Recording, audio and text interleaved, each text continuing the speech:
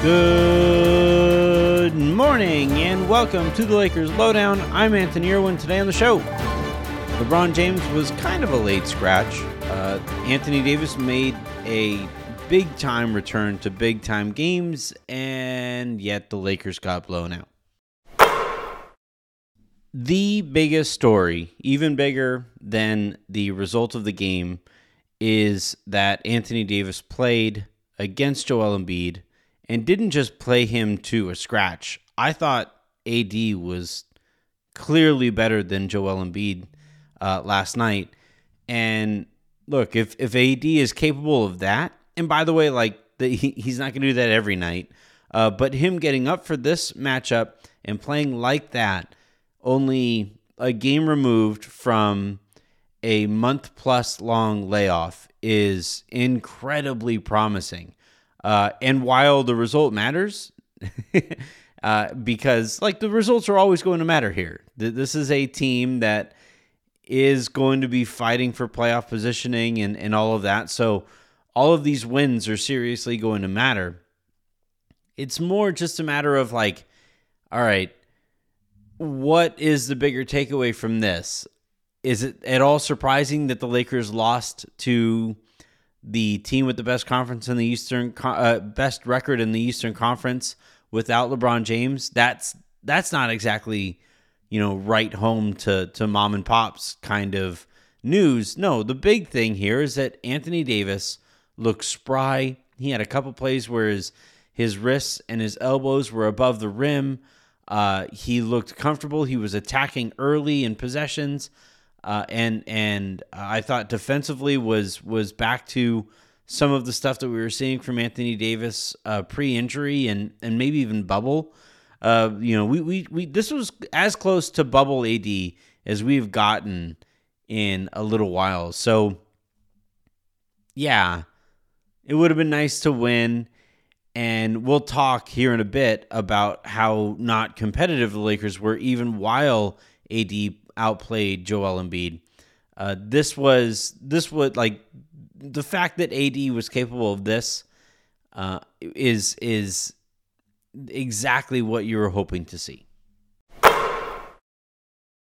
All that said about AD, we got that great game from him. He outplays Joel Embiid. They're playing against, by the way, a shorthanded Philadelphia 76ers team. They still aren't playing without Ben Simmons, and even though they are at the stage of the season where they basically know that they're going into it, you don't have to make the adjustments that the Lakers have to make when they're missing LeBron. Philly was not playing with Seth Curry, and this is a Philly team that has had its struggles here and there as well. The fact that the Lakers got that kind of a game from AD and just weren't even competitive with Philly is quite a bummer. It really is. It's tough to see the Lakers just kind of, I don't know. I found myself, this was the most apathetic, and again, expectations play a role here. This was the most apathetic, though, that I have been about the Lakers just getting kind of mollywopped for stretches of a game that I've been in a little while. It was just oh, yeah, this is kind of to be expected. And it sucks that is occurring on a night where AD goes off like that. And again, it just kind of goes back to while Russ, I think the conversation about him is kind of ridiculous on both sides of it. The stands are ridiculous because stands are inherently ridiculous. And then I think some of the detractors get a little too loud on that end of the spectrum too. But this is the kind of night where you get that kind of a game from AD. All you need is an okay night from Russ, and his turnover to assist ratio is 2-1. That's not great. And then, elsewhere on the roster, your next highest paid player after the big three is Talen Horton-Tucker, and he gets out there on the court, man, and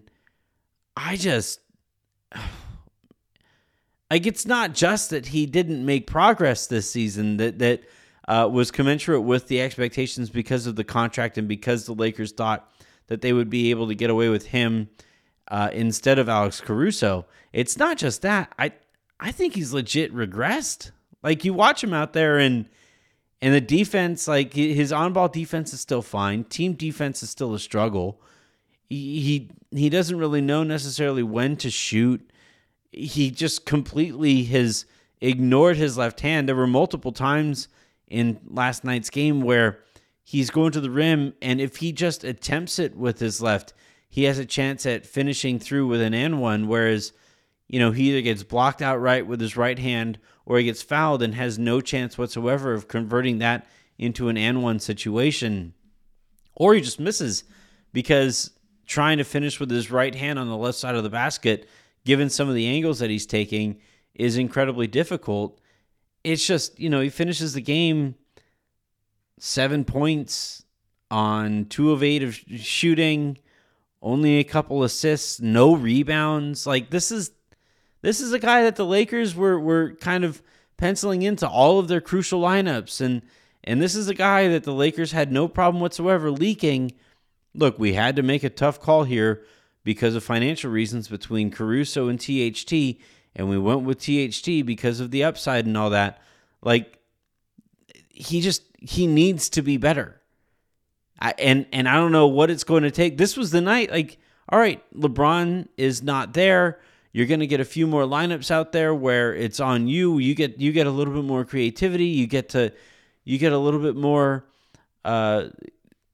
room to explore out there, and it's just it's I don't know. I feel bad saying all this about a 21-year-old because we shouldn't have this kind of expectations on a title team for a 21-year-old, but that's the situation that the Lakers put this guy in, and he just clearly is not ready for it. Last little note here on this game, and it might just all be moot because maybe LeBron is ready to go tonight against Charlotte. But if he isn't ready to go, then it really becomes all the more important that Frank Vogel goes away from Avery Bradley. I understand the notion of wanting to have some defense out there on the perimeter because you don't really know what to expect from Russ, and you aren't going to get it if you're starting Malik Monk.